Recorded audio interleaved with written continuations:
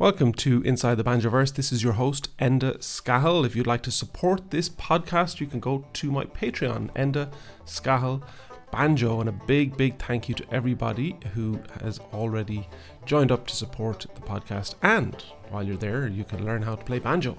I have a ton of video lessons and adding to it on a very regular basis. David Benedict is a phenomenal mandolin player from Raleigh in North Carolina. He's a member of a number of bands, the Foreign Landers, with his wife Tabitha, and they have a brand new album out, which you should go and check out straight away. He also plays with a band called Cup of Joe, and if you're in Ireland and listening to this in a timely fashion, they are playing in Munro's in Galway on April 21st. If you come along, you'll probably see me there. David is an incredible mandolin teacher, has a huge YouTube channel where he makes instructional videos, and that's all backed up by his Patreon, which is David Benedict Mandolin, and you should definitely go and check that out. He's a brilliant player, a great teacher. He's been a very good friend to me and has been very helpful when it comes to figuring out the finer intricacies of all the techno babble, particularly where I get lost all of the time. So here's my interview with David Benedict. After all those weary miles, traveler, oh traveler, can find some rest. For the road is long, the world unkind. For the road is long, the world unkind. Traveler, oh traveler, come back again. For the door is always open wide. Traveler, oh traveler, when journeys end, find your way back here again. Won't you find your way back here again? 'Cause I don't know where you're going anymore, or what you'll see along the way. But whether near or far, you'll always have a place to stay.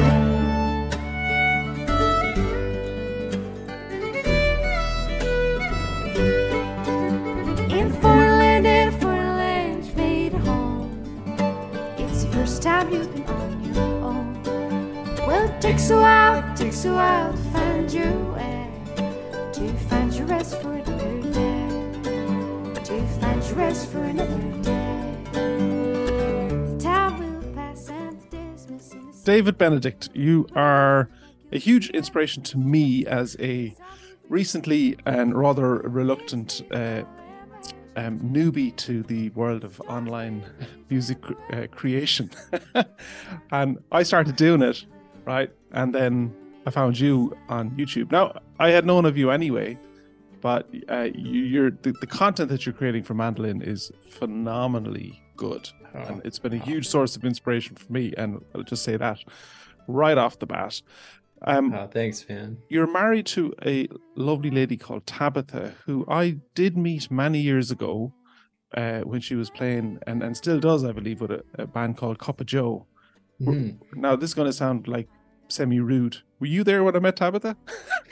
I don't think so. I'm not sure. Tabitha and I met first at IBMA in Raleigh, North Carolina. I guess it was 2017, and then I just started getting to know her long distance.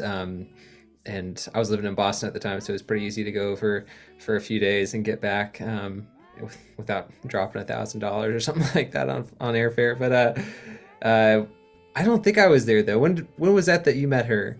Definitely before 2017. Yeah. I believe it was at an event in Dublin that was hosted by a big company out of Kentucky that does. They do. Wood Songs, right? I heard about that. Yeah, it was when Wood Songs traveled, and it was hosted by this. Oh my God, my brain is jet lagged still. But it was a massive company, Irish brother, who was had his base in Kentucky, and it was equine medication essentially. Oh, really? That's so interesting. And they were launching a huge kind of a food business to this huge empire. And that's where we met Tabitha. Yeah.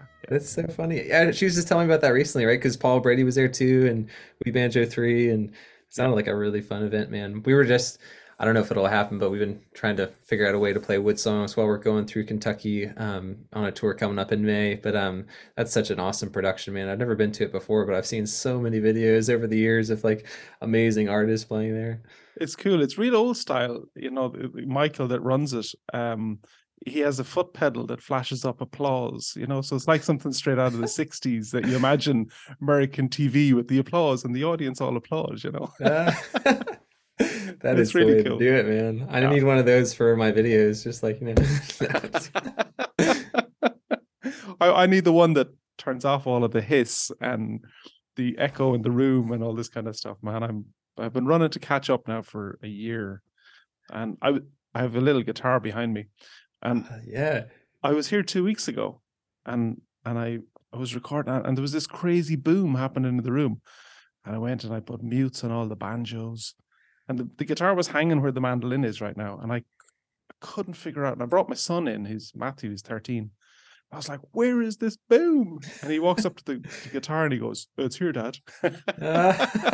I spent an hour putting panels all over the place and everything. He just took the guitar off the wall and that was the end of it. So, young years, man. We're getting old. so where are you from?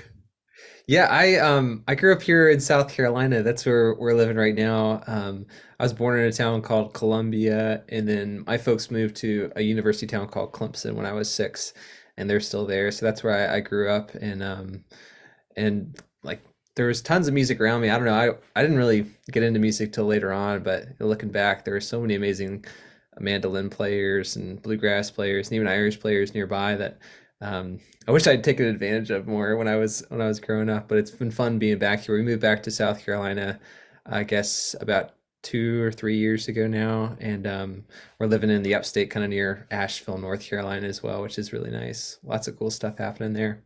It's a great town. Love it. So when did you actually get into music? And were your parents musical? Was there music in the family? A little bit, yeah. My dad played drums in a jazz combo, like just a local jazz band when I was growing up. He played when he was in high school and did jazz band in school and all that stuff. And he gave it up. I think he sold his drum kit to help pay for my folks' honeymoon after they got married. And then my mom surprised him and bought like a cheap drum set for an anniversary when I was maybe like 11 or 12. And that was my first time getting to hear him play. So that definitely sparked an interest. They would play like at the local sushi shop downtown Clemson on a monthly basis, and play odd gigs, and I would tag along and be my dad's drum tech on a few occasions, which was fun.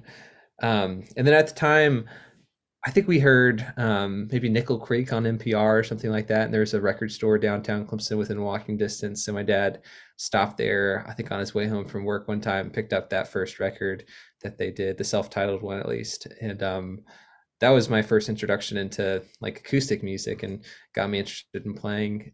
So I actually took like jazz guitar lessons first from the guitar player in my dad's band because we didn't really know anyone else to ask. So I was like, I had a little nylon string acoustic guitar that I didn't know how to play with the flat pick. So I just used my thumb, and I like first couple weeks of my time playing guitar, I had like a blister the size of a quarter on my thumb because I didn't know how to play or what to do with my right hand for a long time.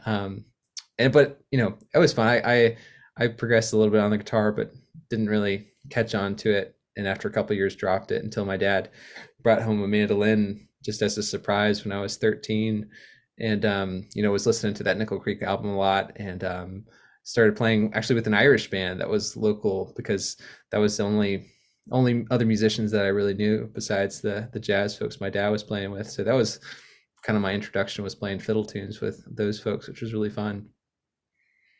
So did you find the mandolin difficult? Was it, so my experience with mandolin, right, as a banjo player, is that mandolin is often a second instrument. But in Ireland, there's a ton of really bad mandolins, right? And if it kind of goes from terrible, terrible, terrible, expensive, and an expensive mandolin is playable, and all the terrible ones are like really difficult to play. Whereas you can get an awful lot out of a $500 banjo or a €500 banjo. but you're really banging your head against the wall. In my experience with a $500 mandolin. So I'm wondering, like, what were the early days like, or did you even notice at 13? Yeah, I didn't know, what a good mandolin was for sure when I first started out, but the one I started out with, I think was actually okay in hindsight. I don't have it anymore, which I'm really sad about. I lent it out to someone and we moved to different places and I've lost touch with them, so I don't know where it is in the world right now. But it was a $300 A model Alvarez mandolin, and I don't think they make those anymore. But my dad just it was like one of the two mandolins that the local music store had, and he just bought the cheapest one, I think. But I don't know, I had a pretty decent time with it for the first, I don't know how many years, like maybe 4 or 5 years I played on that thing. And I was just playing pretty casually at the time and wasn't that serious about playing music. But yeah, it stayed in tune for the most part, which was the most important thing, and the action wasn't too high. I think I didn't know how to change the strings for the first like 3 or 4 years of my time with the mandolin. I think the first time I tried, I didn't realize that you're supposed to take off just one string at a time, and that the bridge would move if I took them all off. So I stripped them all off and just like had no idea how to place the bridge afterwards. So we just after that took it into the local music store and paid like $50 for them to change the strings for us. But yeah, it was a pretty decent instrument starting out, and I guess I didn't really know. Uh, I don't know. I wasn't as enthralled with the guitar for some reason. Something about the mandolin just felt like really comfortable and really natural, and I like that. I guess there weren't a whole lot of other mandolin players in the music circles that I walked in, so it gave more opportunities to play with other people, like local singer-songwriters or this Irish band. They didn't have a mandolin player at the time, so that was kind of a way for me to get my foot in the door with folks. But I don't remember actually making it a conscious decision to make like the mandolin my main instrument, if that makes sense. And looking back, I probably would have benefited from playing other instruments like, tenor banjo and guitar more. I wish I had.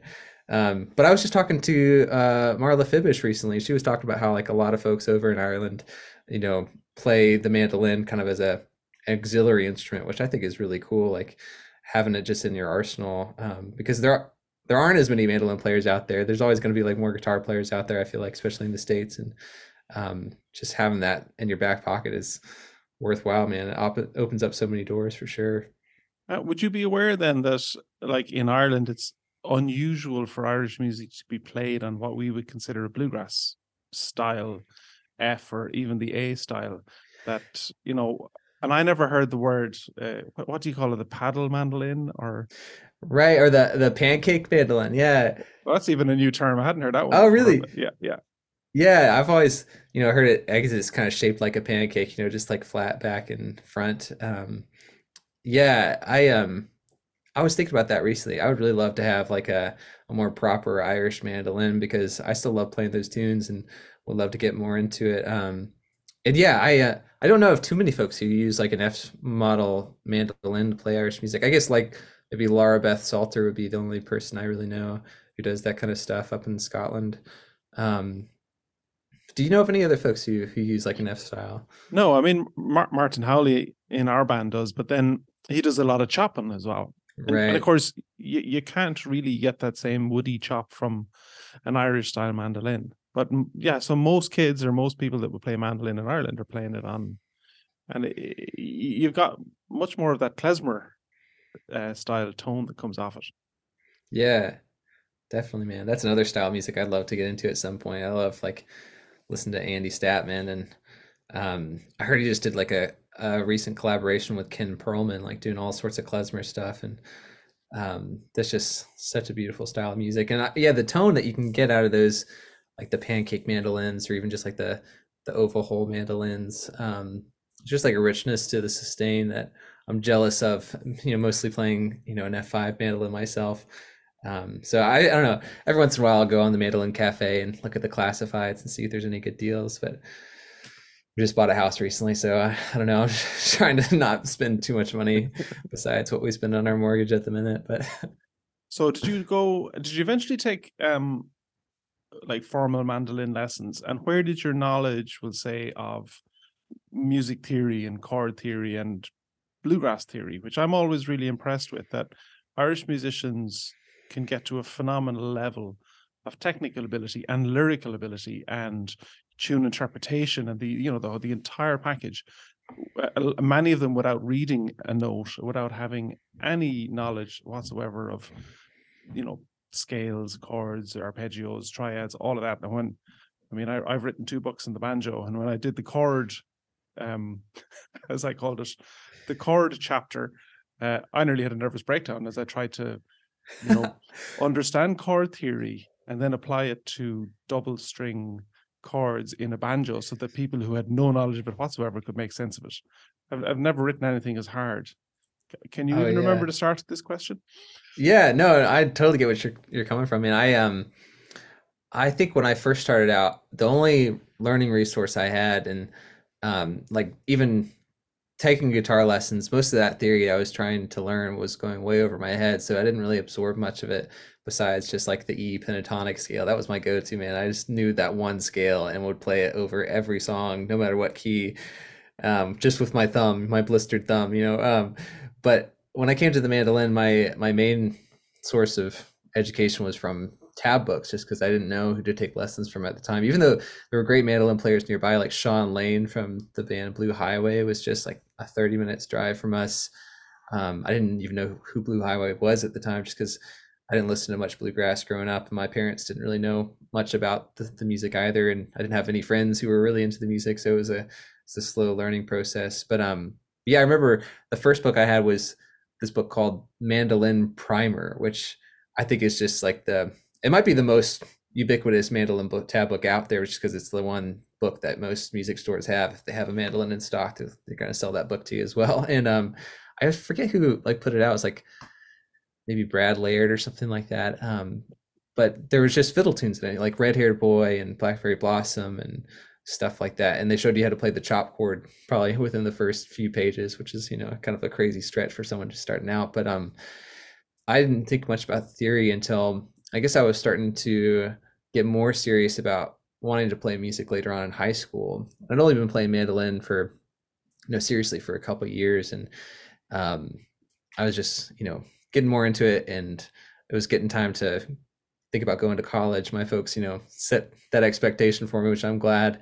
And I was like, I have no idea what I want to major in. Maybe I'll just major in music. And I didn't play anything else besides the mandolin at the time. And I realized that if I wanted to study music, I probably needed to learn some music theory. So thankfully at the time, I was homeschooled, which was actually awesome. I really appreciate my folks for being willing to do that, just because it left a lot more time and freedom for me to pursue stuff like music. So I think it was like my junior year in high school here, I was able to go to a local community college and start taking classes for dual credit. And there was a college nearby that offered a music theory class, which I had no experience in it whatsoever. But just for an experiment, my parents were kind of trying to persuade me not to pursue music. He's like, maybe you should do a business degree and minor in music or something like that, or maybe do a dual major. But they were willing to let me try stuff out and see if I had a knack for it or enjoyed it. And they signed me up for this music theory class, and I took like the first 2 semesters of college music theory in high school and just loved it. But at the time, like when I first started out, they had like I remember an entrance exam, or like I forget what they call it, basically to test how much theory you knew going into the class. And you had to identify key signatures and write out scales. I couldn't read music at all. I had no idea what a key signature was. So I was like starting at square one.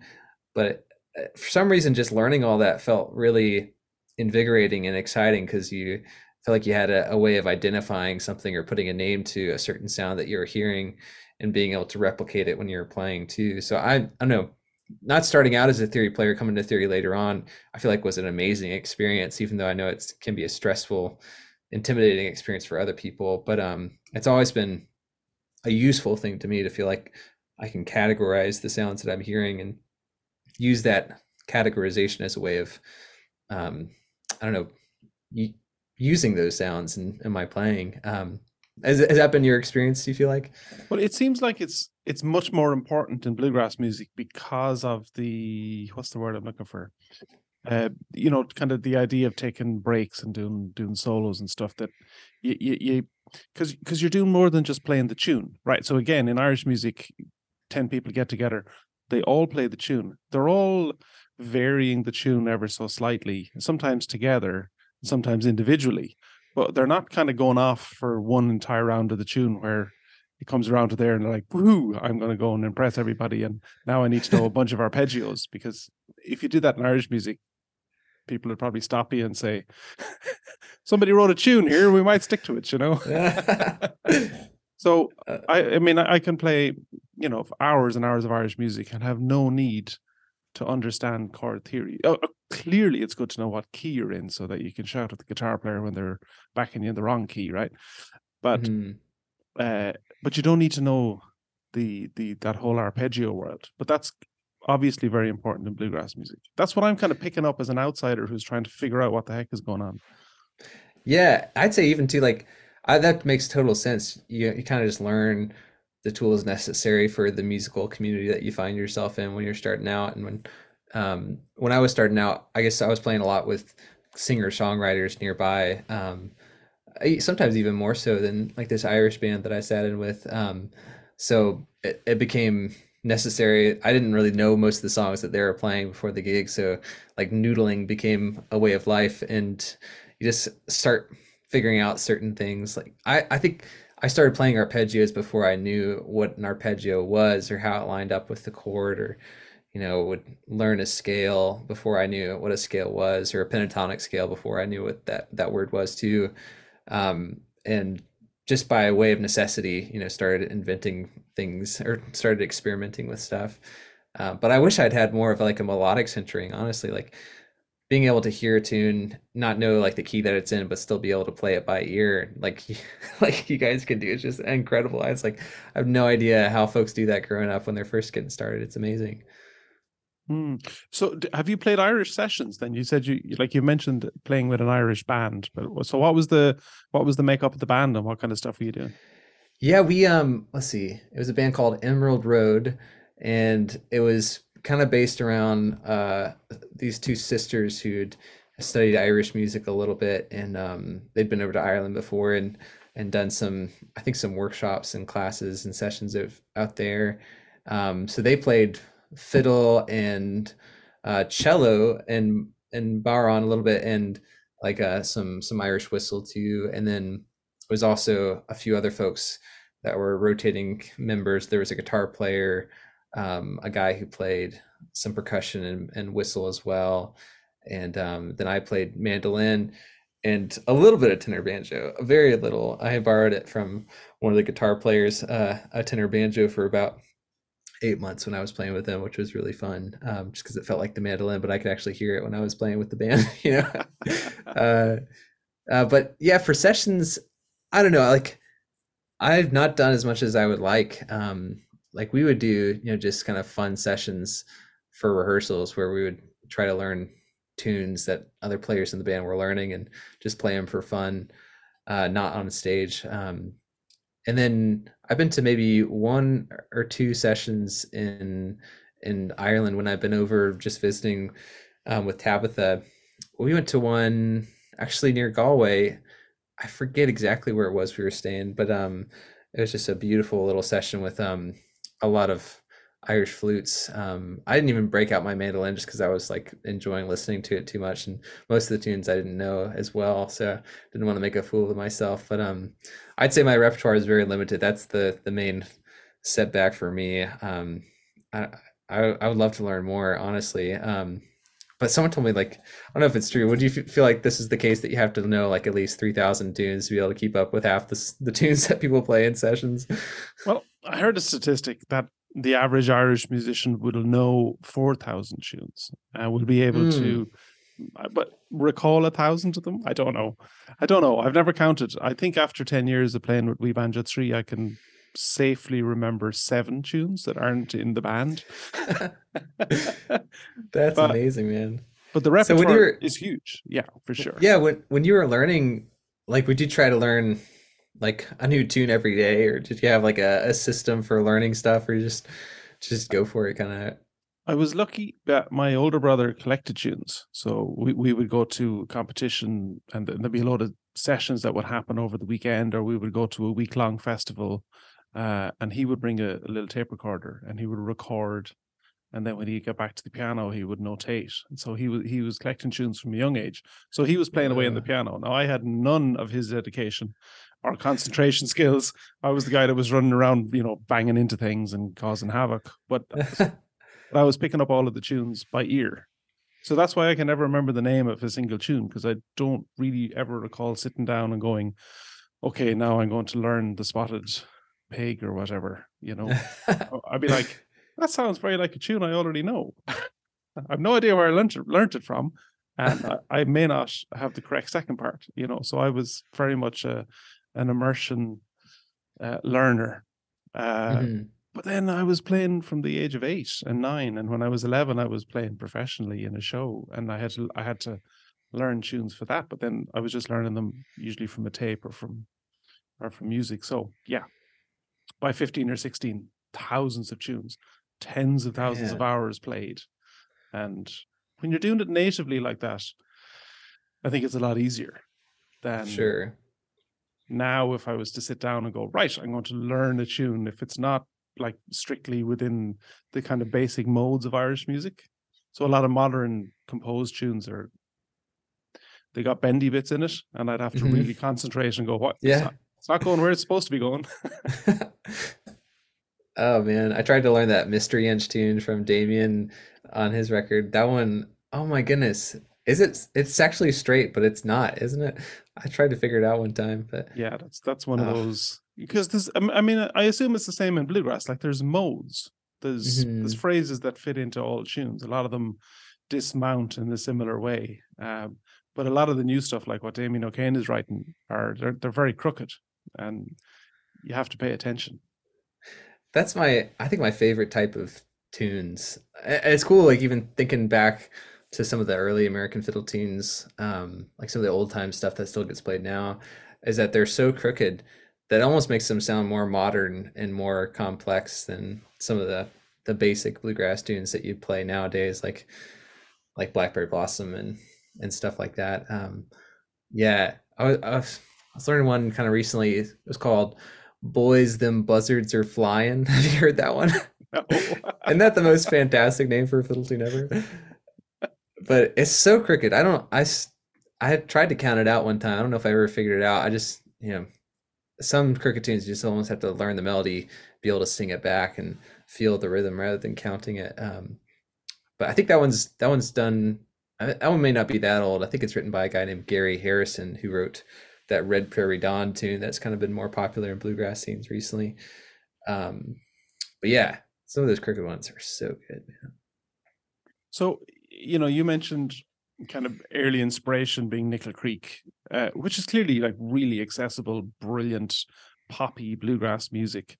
And then you're doing a major in, I assume, it's kind of genre music as opposed to a major in bluegrass music.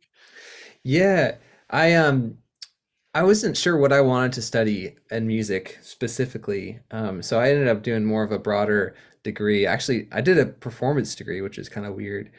And for some reason, the college that I ended up going to, it was a very small liberal arts school called Bryan College near Chattanooga, Tennessee. And the music department was tiny. It was like probably 90 people, 90 students altogether. And the student body, was probably 800 or 900 people altogether. So it was small enough to kind of let me run rampant and do whatever I wanted to without much, without much, people checking up on me to make sure I was doing my work, which was kind of great. So I ended up taking lessons from Matt Flinner for most of my time in college. And that was my main mandolin type of education, I'd say. And the rest of the stuff I did was just general kind of classic music theory, 4 semesters of music history, music theory. I took a lot of classes. Looking back now, I feel like may have just been a waste of time, but it was good, and it kind of gave me a safe space for a few years just to figure out who I wanted to be musically and get exposed to a lot of weird music and just to practice. Honestly, like the coolest thing about the college was that they had a closet in the music department that was empty. And the head of the music department just knew I liked to practice a lot. And he gave me a key to the closet. And he's like, you can use this as a practice room if you want to. So I had my own room in the music building, and no one else had that privilege, which was pretty amazing. So I just would lock myself away and go for it. And you didn't even know it was soundproofed. It actually wasn't. It was actually a terrible situation because it was right next to a piano practice room, and they just had cement block walls separating the rooms, but the roof or the ceiling of the rooms were just ceiling tiles, and there's just space above it connecting all the other practice rooms together. So you heard every note that everyone else was playing in those practice rooms nearby. But So we made do. when did you start to develop then like an awareness of the legacy of bluegrass music? Yeah, definitely through Flinner, I'd say. He was a huge inspiration, and just his music alone too, was a big eye-opening experience. All the stuff he's done with his solo albums and also with his trio, like his music du jour thing. I don't know if you've heard about that, like where he and his trio, when they're touring, each member of the trio will write a new tune the day of the show to perform at the show that night. So they have to like write it, rehearse it, and perform it all in one day, which is absolutely terrifying, and I'm sure will be so nerve wracking on tour to have to write a new tune every day. But yeah, I mean, like learning his stuff, and then he, got me into like David Grisman's music, and he got me into like Bela Fleck. Honestly, like I'd seen Bela Fleck play a couple times, but didn't really know his catalog. And I remember the lesson. He was like, "You should listen to this album called Drive." And I was like, "What? I've not heard this one before." And then the next week I was like, "Oh, this is so good. Give me more." And he's like, "Okay, go check out the Bluegrass Sessions, volume 2 of Tales from the Acoustic Planet." And those two albums in particular were just absolutely mind bending and earth shattering, so to speak. Getting to hear Sam Bush on those tunes in particular. We just saw him this past week. He and Mike Marshall came and played with Edgar Meyer and his son George Meyer at a place here in Greenville, South Carolina. And it's funny, like Sam Bush in particular, he looks a little bit like my dad. And I kind of look at him almost as if he's like a mandolin father figure of sorts, especially with his work with Bela Fleck, but also, like that record that they did, the Short Trip Home record, which was some of the music that they were playing this past week, was really influential to me, and Strength in Numbers too. But then also, that was my first bluegrass record. No way. Yeah, it started at the top. Man. Doesn't get much better than that, honestly. Yeah, some of those tunes are weird. They're so wacky but so fun, and just the playing is phenomenal. Love to see that band play live at some point. Never got to. But yeah, I mean, yeah, Flinner kind of opened up my eyes to a lot, and I still feel very uneducated on a lot of fronts with the mandolin legacy and history, like you were saying. Like when I was living in Nashville, I took a few lessons from Mike Compton, which was really amazing, and getting to hear his stories of playing with John Hartford, and his stories of hanging out with Bill Monroe, because Mike's such a amazing, proponent of the modern day Monroe style.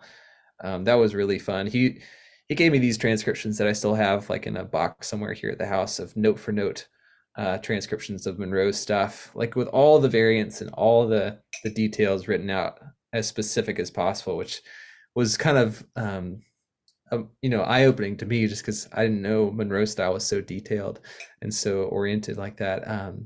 So that, I mean, there's so much that I need to go back and revisit. I mean, there's all sorts of other influences too, like Adam Steffi was a big influence. I remember a friend in high school actually got me into that Bluegrass 95 record. Have you ever heard that one?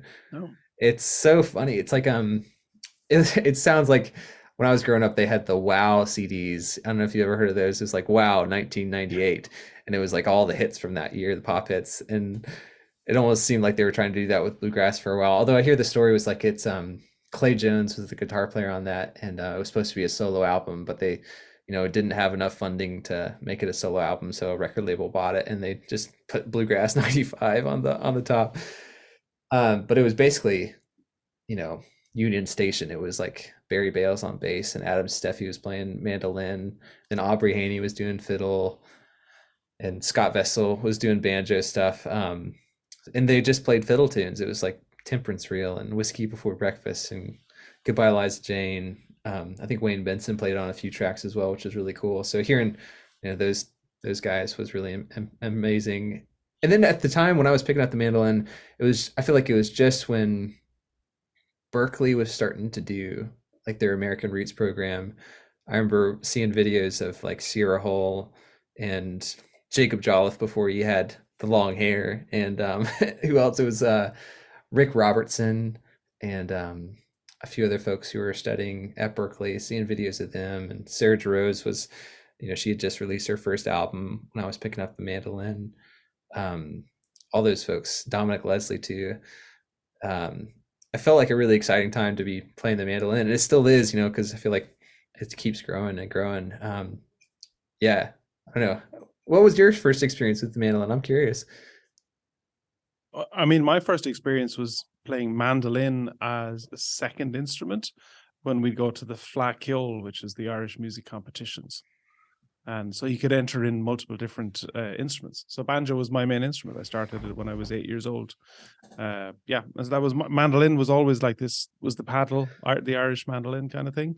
I did own a Collings A style for a while, but I never really jived with the heavy pick bluegrass style. I didn't spend enough time with it, and it's such a different physical picking technique to the Irish banjo, because with the mandolin it always felt like you're kind of gracing the strings, whereas with Irish banjo there's a little bit more hitting going on in order to make the note, and I never gave it enough time.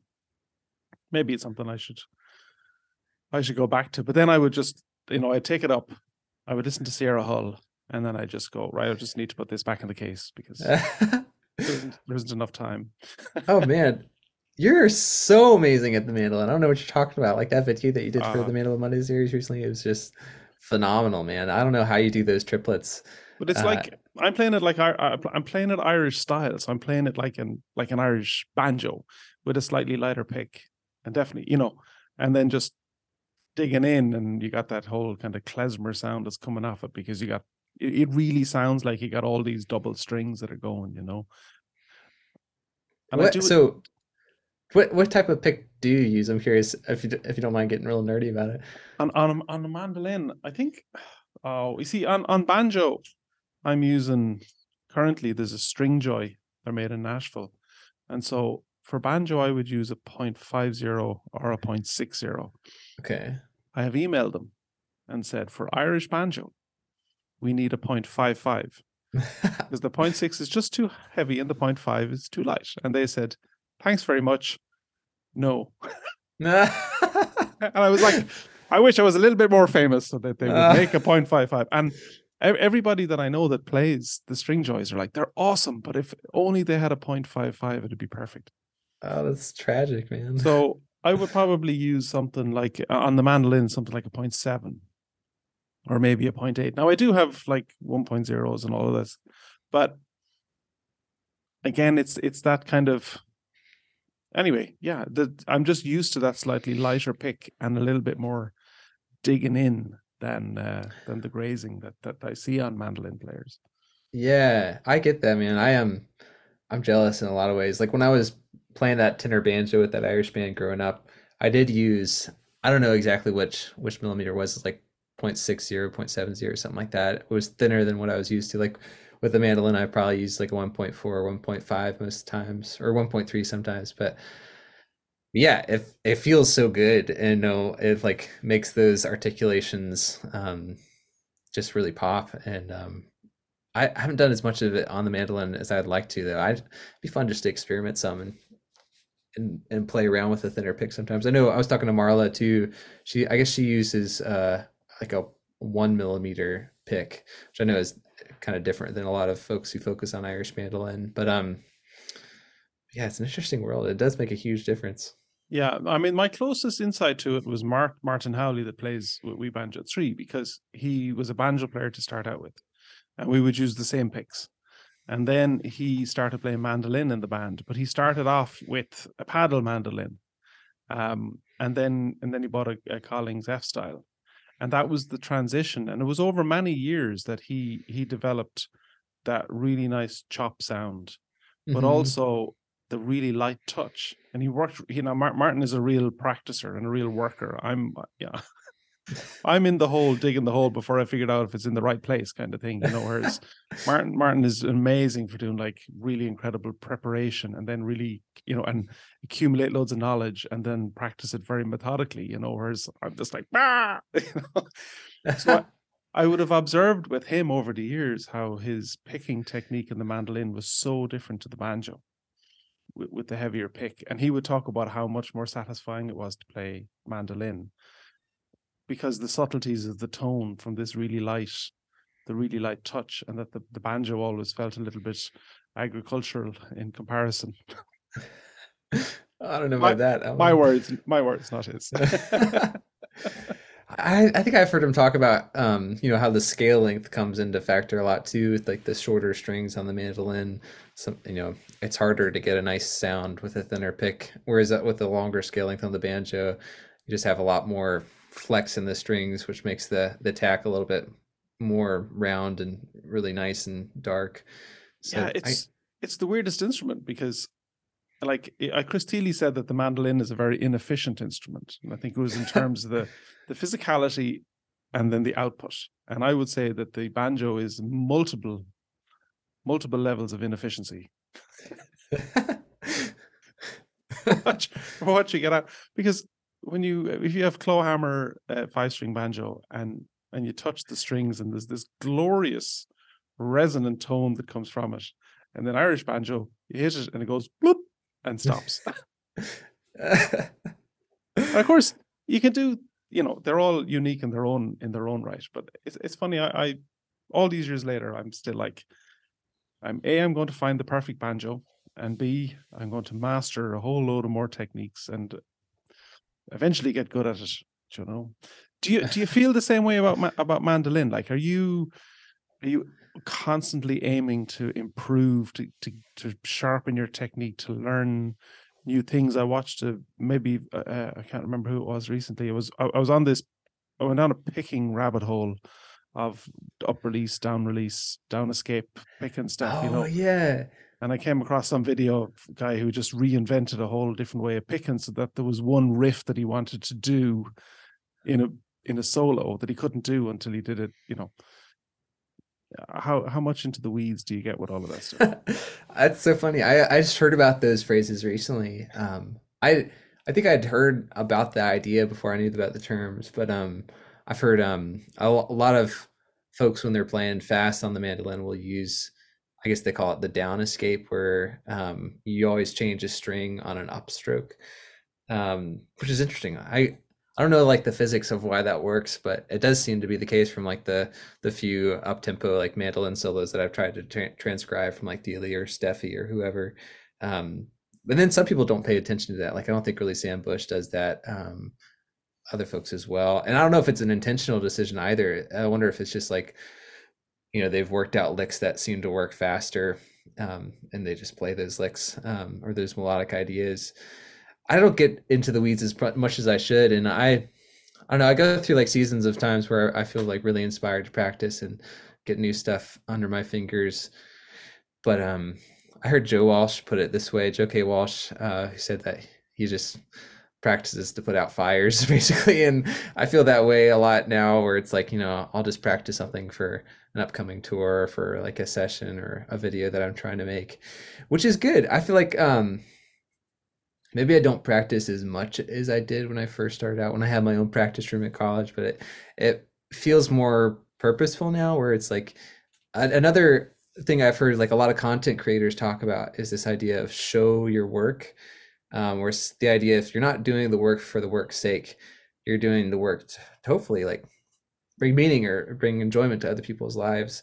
And even just the idea of practicing for a video that I might put out, like that, I feel like gives me more enjoyment in some ways, just because it feels like I can practice for a meaningful purpose of hopefully being able to show someone something useful, or someone something fun that they can work on and continue to improve on in the mandolin.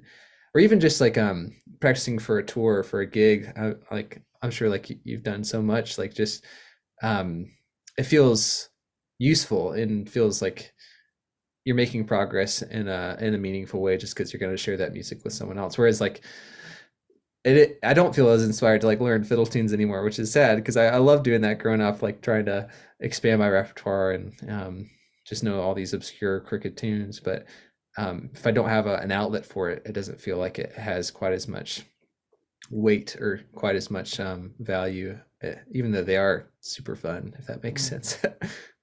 We'll talk about the band in a minute. Where did the whole teaching aspect come from? And now you've got this huge output of mandolin content on YouTube and on Instagram, and a phenomenal quality, incredible amounts of output. And I know because I've started getting into video editing, massive effort in terms of edits, and it's so polished. But where did that? I mean, obviously it has grown organically as you've got done more of it. But where did the whole thing start? Yeah, well, I guess I started teaching like private lessons in high school, just a couple of friends who are interested in learning mandolin. So teaching has always been a part of my experience with music. And I guess like doing video lessons, that's been something a little bit more recent. Like I guess it all started for me with this like Mandolin Monday series that I've been running for a while. And that was, I guess it was 2014 I started that. And I remember I just moved to Nashville and I didn't have any gigs or any, prospects of gigs. And I was twiddling my thumbs, not knowing what to do. So I like, for a New Year's resolution, I just started a YouTube channel and I was like, maybe I'll try to put out a new video every week on a Monday, call it Mandolin Mondays, because a friend was like, you should start something called Mandolin Mondays. And so I stole his idea and just started doing this weekly video series. And I guess another thing was that I'd learned how to use this program Finale when I was in school. That was like maybe one of the more useful tools that I acquired throughout my college degree. And would figure out like a template for mandolin tablature and notation. So I would try to work out a new song every week and transcribe it and post it on my YouTube channel and shared it on the Mandolin Cafe on a blog I was running. And I don't know, I guess it just kind of picked up. I don't know. I don't want to say like it picked up steam or a following because like the mandolin world's so small. It didn't really it's not popular at all by any stretch of the mean of that word. But I don't know. It started to get a little bit of interest, and the owner of the Mandolin Cafe website was very supportive and started sharing videos on the front page of the site. And I got through the whole year by some miracle, which was amazing. Every week posted something new, and I got to the end of the year and I was like, I cannot do this anymore. It's way too much work. And actually, Joe K. Walsh, I just moved up to Boston at the time, and he was like, you should keep this going and just source it out to other mandolin players to do the work for you. And he was the first guest. I roped him into it first and started doing just guest features for the series. And so that was my introduction to making videos and to making content. And I didn't really think about it as a main focus hardly at all, but it was such a good experience at the beginning because I felt like it gave me an incentive to practice, and a way to show my work, and a way to have a system for accountability to practice, to work on something new. And it wasn't really until the pandemic that I started thinking about it more as a main focus, just because as we all, lost gigs and I had to stay at home more, looking for ways of being productive, a way of making music and sharing it with other people. So I started a Patreon page just because I saw Eli Gilbert doing it for banjo players and all the awesome videos that he was putting out at the time. And then also like lessons with Marcel. I just started watching his stuff a few years back and got really inspired by his content for guitar, bluegrass guitar. And I thought, got a lot of time. We're actually in Northern Ireland at the time. Tabitha had just gotten a Sony camera for fun to take some photos. So it's like, can I borrow this for a few hours? See if I can make a video. And and that was the start of it. And it grew organically, like you're saying, which is really cool. Like the Patreon page, became a really cool community of folks that I really enjoyed hanging out with, and had like a Discord server where we got to chat, and I did like video exchange lessons with folks, kind of like what they do on Artist Works. And yeah, there's just like a ton of awesome students who are really eager to learn. So I wanted to put out more content, and thought, if I could do it with Mandolin Mondays, I could probably do it with lessons as well, and tried to put out, new videos every week. And it started slow, like, uh, started as just kind of like a side thing, but then has slowly over the past couple of years turned into a main focus, and something I try to, um, I don't know, try to put out output, on a regular basis, if that makes sense. Like this year, I don't know, New Year's resolutions have been my North Star ever since Mandolin Mondays. So like this year I was thinking of what I could do to help my creative output. And so I'm trying to post something new on my social media pages, something mandolin related, every day this year if I can. I don't know if I can keep it up. I've been going strong so far for the first month and a half, but we'll see if I can keep it up. How many hours a week do you spend at it? That's a good question. I haven't really counted it up, but it kind of comes and goes. Like for this month, I'm doing this thing where I'm posting like a new 60-minute fiddle tune lesson, and we're learning like a new fiddle tune every day for the month of February. Fiddle tune February, we're calling it, because I love alliteration. And like that was probably a good week and a half of work. So maybe between 40, 50 hours of work to create like 28 reels and the transcriptions and some guitar backing tracks for them, and to edit it all and schedule it. But I mean, now I don't have anything to do but just, share it on my Facebook page every day, pretty much. So it kind of comes and goes. And this year, I think it'll be, I'm trying to plan ahead, just because we have some touring and some traveling coming up. We're going over to Northern Ireland a few times for some family visits, some family weddings and stuff like that as well. So trying to stay on top of it, where you have maybe a week and a half of really solid work in between tours, and then it's kind of a system that can run itself while we're gone. At least that's the plan. So, like I said, we're going to talk about the band now. If you could choose, if in the morning I said the band is going to be successful and busy enough that it will be your full-time job, or if you had to choose between the two, I mean, does your heart call to one of them? You would say, God, I would love nothing more than to be on the road 6-7 months of the year with the band and do Telluride and all the rest of it. Which one would your heart sing for? Oh man, that's a good question. I need to ask myself that more often. I don't know. I think I would, if I had to choose one or the other. Oh man, you're putting me on the spot here. I don't know. I feel bad now for asking, because you're like, there's things I love about both, but yeah, like I like traveling, but I don't love being away from home too much. And part of the reason like I stopped playing with this other band, Mile 12, was because I wanted to focus on being at home and being together with Tabitha, just because we just moved to the States and got married 4 years ago now, but it wanted to just prioritize being together. And thankfully with this new project, the Foreign Landers, we play together and we can be together most of the time, which is amazing. So that's really special. And also just making music with Tabitha is like one of my favorite things, and getting to do that more. So talk to me about, because you have a new album, right? And you've got touring coming up. So I do want to hear about that. Yeah. So we recorded an album here at home last year, and we named it after the new hometown that we're living in now. It's called Traveler's Rest. And it just kind of made sense, because we have traveled so much in the past, and living in a place here called Traveler's Rest seems almost like storybook, even though we still travel a lot and are still gone quite a lot. But it's a collection of original songs that kind of tell our story of coming to the States, getting married, waiting for the green card, through the pandemic when things were so up in the air and immigration was delayed, and we weren't sure where we were going to live at the time, but we just kind of found this place, and it was really special and meaningful. So that's the gist of the band. And the band is named after an old folk song called Foreign Lander, which we just did some research on it. It was a song, I think it was originally done by the Ritchie family in Kentucky.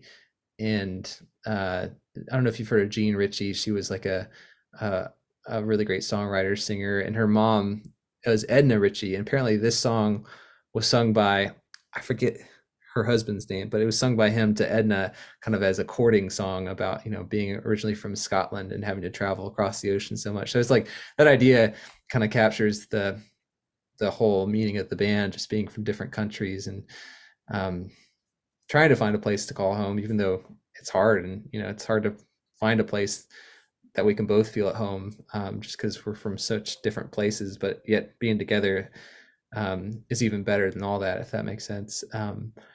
So all I'd say, yeah, we recorded this album and we're going on tour this year, actually starting in a couple of weeks here. We're taking a couple extra musicians with us. We got Nate Sabat playing bass with us a lot this year, and Julian Pinelli is going to be playing fiddle. And we're traveling mostly around the Southeast this month and up in the Northeast in March and out West later this summer. So I don't know. I don't see us like being a band that plays 200 dates a year or even 100 dates a year, maybe. I think the most I ever did with Mile 12 was maybe like 121 year, and that felt like a lot. And I can't even imagine what you guys do. How many gigs a year did you guys play like before the pandemic? We really didn't do any more than 100. So we said no more than 5 months on tour, split over the course of the year. That was the max that we ever did. That's a pretty good balance, man. I feel that too. Whereas we just made it look like we were never off tour. You made it look real good too, man. I mean, it was awesome, David. My God, it was, and we were so lucky. I mean, we hit such a curve, and we hit such a peak of performance, and the shows that we got to do in this last year, Rocky Grass and Grey Fox, and just mind-blowing stuff. We finished our set in Rocky Grass, and because we had kind of driven in, and it was a big effort to get there because it's way up in Colorado, we didn't actually look at the lineup. And we finished our set, and as we're packing up, Bela and Edgar Meyer walk out on stage to get ready. They're on after us. Bela's like, "Nice job, guys," and I was like, "I'm so glad I didn't know you were backstage, because I wouldn't have been able to play a note. I'd have been so nervous, Oh, that's terrifying, man. He's so nice though. Like the few occasions I've like talked with him, he's just been so supportive, and yeah, what an inspiration. Yeah, he's awesome, really, man. And I love Abigail even more. She's a force. Yeah. Oh my goodness. Yeah. Wow. Like she's so mindful and so purposeful in her music too. It's just incredible. But yeah, to answer your question, I don't know which one I'd choose. I think like I like a balance where like you don't have to travel all the time, but there's something rewarding about being able to share your music in person with other people and being able to have that interaction, and being able to be creative in a live setting is different for sure. But at the same time, like I enjoy, like when I grew up, my first job was mowing grass, and me and my friend would just cut grass like all summer long. And we got down, there's this one lawn that we did that we got paid like $25 for, and we got it down to a science where we could do the whole thing in 8 minutes. And it was just so satisfying to be able to like see the work at the end of that 8 minutes and be like, yeah, this yard looks really good. We do the edging, we do the blowing and all that kind of stuff. But there's something I feel like you don't get with live music in that sense, where it's like you play all of these gigs, and after the gigs, you can feel good about it that you've completed it, but there's no evidence of your work necessarily that's quite as tangible. So I really like recording music in that sense, because like at the end of the recording session, you have like this finished product that you can look back on and feel like, yeah, I accomplished something. Or even like videos, like I do enjoy, I don't necessarily enjoy like the minutia of video editing and all the hours that go into creating content like that, but I do enjoy like the outcome and being able to look at a video and be like, I like the way that this turned out editing wise, or being able to tweak things and learn as you go along to improve at an art form or a medium, kind of like music is, just trying to improve by 1% increments every time you do it, and being able to look back and see your progress as you go along. I don't know, something I really enjoy about that I feel like I don't get quite as much from playing live. Do you feel that way too? I'm curious. Well, see, now I'm transitioning from 10 years of being a live touring musician to doing this, because the band is taking a hiatus. Mm-hmm. And it could be a number of years before I'm touring again. I loved touring. I love everything about it. I love the road. I love getting in the van in the morning. I love driving to the next town, going, where's the nice coffee shop? I looked after like all the merchandise, and even that was exciting. It was like, how can we hack the system to sell more T-shirts and sell more? I loved all of it, the cut and thrust of it all, and I love performing, the interaction with the audience, and there was very little of it that I didn't enjoy, but I have discovered that I love what you talked about, which is that when you're nearing the end of the edit and you look back at the video that you've produced and you go, God, it looks good, and yeah, I mean, the learning curve is steep, and and I've eventually kind of created what I'm reasonably happy with as sort of a studio background, and then I upgraded the cameras so that I'm and I'm watching lessons by Marcel, and is it Paul Davids? He's some European guitar guy, and he clearly has like a team of about 400 doing his videos now. His stuff is incredible. Yeah, it's so good. Phenomenal. So I feel like I walked into something, and then I was like, holy God, there's so much I need to learn. My son is 13, and of course he's a YouTuber, right? As in, he consumes enormous amounts of YouTube. And you watch one of my videos, and he goes, Dad, your video is really boring. Oh no. He goes, but I'm going to tell you why. And he brings me in and sits me down and makes me watch an 8-minute Mr. Beast video. Oh wow, yeah. I'll do it. I mean, that's Hollywood level stuff, right? But the scene changes every 35 fractions of a second. It's like nonstop. He goes, you got to do that. You have to have more angles, and you got to change. You can't just be you sitting there for 20 minutes talking to the camera. It's boring. And I was like, God, he's so right, It is like an art form for sure, like, because you want to be like helpful and you want to be useful, and like all the videos I grew up that were lesson videos were just someone sitting with one camera angle. Maybe you get like 2 camera angles of the hands on the instrument, but like it was just very straightforward. And then I've also tried to do more stuff and had the opposite reaction from folks where they'd be like, there's too much going on, you got to slow things down, make it just one camera angle. So it's like trying to walk that line where it's hopefully entertaining. You want it to be enjoyable to watch, and you want to come across as enthusiastic and natural and charismatic in some ways, but also like finding a way to make it useful, make it helpful for someone. That's tough, man. Yeah, I haven't figured it out yet. I disagree. I think you do a phenomenal job, and you've been a huge source of inspiration for me in terms of. I was surprised at how I could be.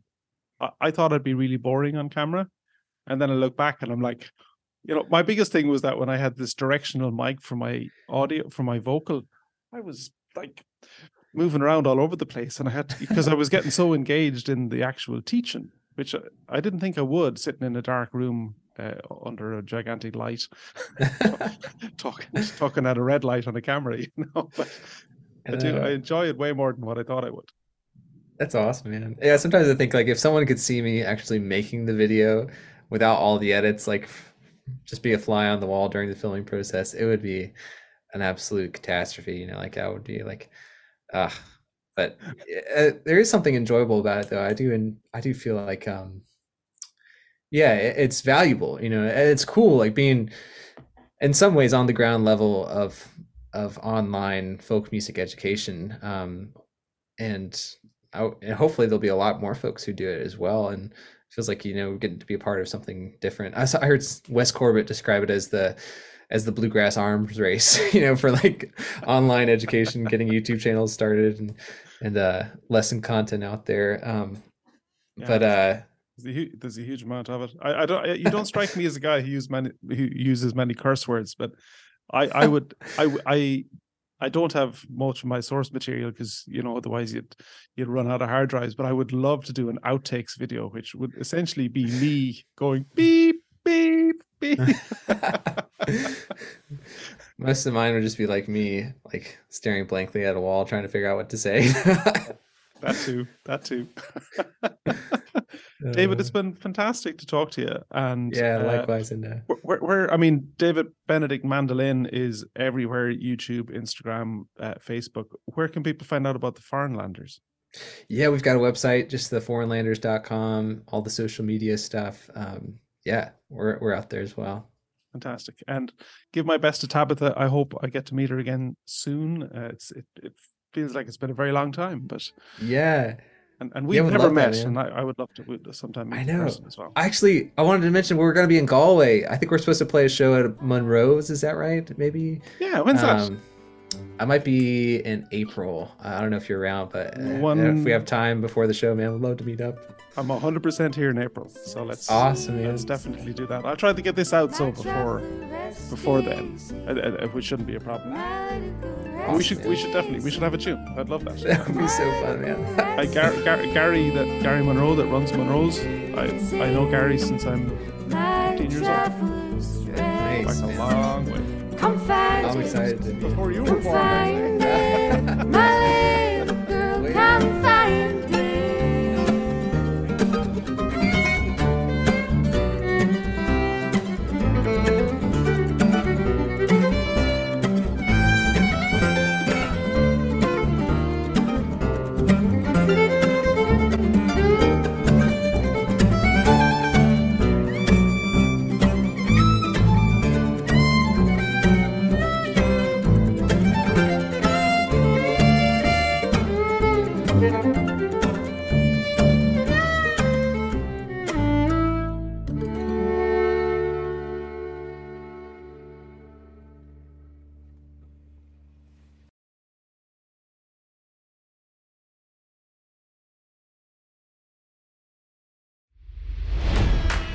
It's NFL draft season, and that means it's time to start thinking about fantasy football.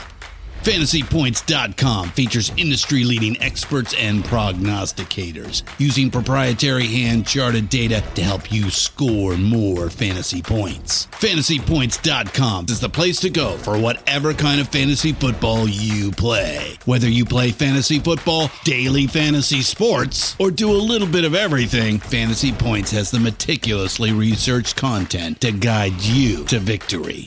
And why wait for the fall? Fantasy Points also covers the new spring football league, the UFL. Join the guru, John Hansen, Scott Barrett, Joe Dolan, and other massive names in the fantasy football universe with an exclusive offer. Use code Pantheon for 15% off any Fantasy Points package, including the all-in package, with access to every article, tool, and data nugget that Fantasy Points has to offer. That's FantasyPoints.com and code Pantheon for 15% off at Fantasy Points. FantasyPoints.com, code Pantheon. Score more fantasy points.